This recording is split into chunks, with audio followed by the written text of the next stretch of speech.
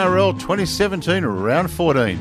Now that Origin Game 1 is over and the first bunch of the byes are behind us, it's back to business for a few weeks until Game 2.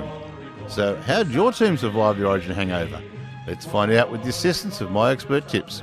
Tomorrow night, Hobbit Park will host the 2016 Grand Final rematch and the battle of 1 versus 2.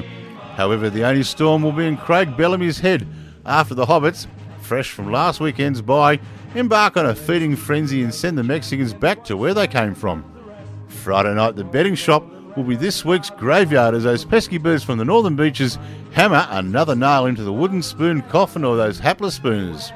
Also Friday night, fresh from last week's bye, the 2014 premiers, the South Sydney Rabbitohs, will be rested and ready to sneak over the border to Suncorp and corral Wayne's World 5, the final destination. Saturday Arvo at Cebus in the battle of 11 versus 12. Both losers from last round, it'll be Brisvegas to turn the tide after only one win out of the last 13 against the 60-minute men, just because Hayne had a dream. Saturday evening in the battle of 9 versus 10 at Carrington Park Bathurst, it'll be the Riff, with shoes and teeth are optional, to continue their fine form at this venue over Wicky's Waders.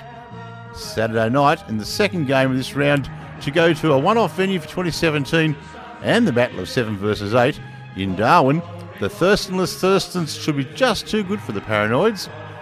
Sunday Arvo at Campbelltown, the Tigers' tail will be well and truly between their legs as they continue a tradition of getting their pants pulled down by the Dusters. And the long weekend Monday holiday will see the Choggers continue their tradition of beating up Desi's dogs at ANZ. Good luck, punters, and go the Bunnies. Was conquered to the greatest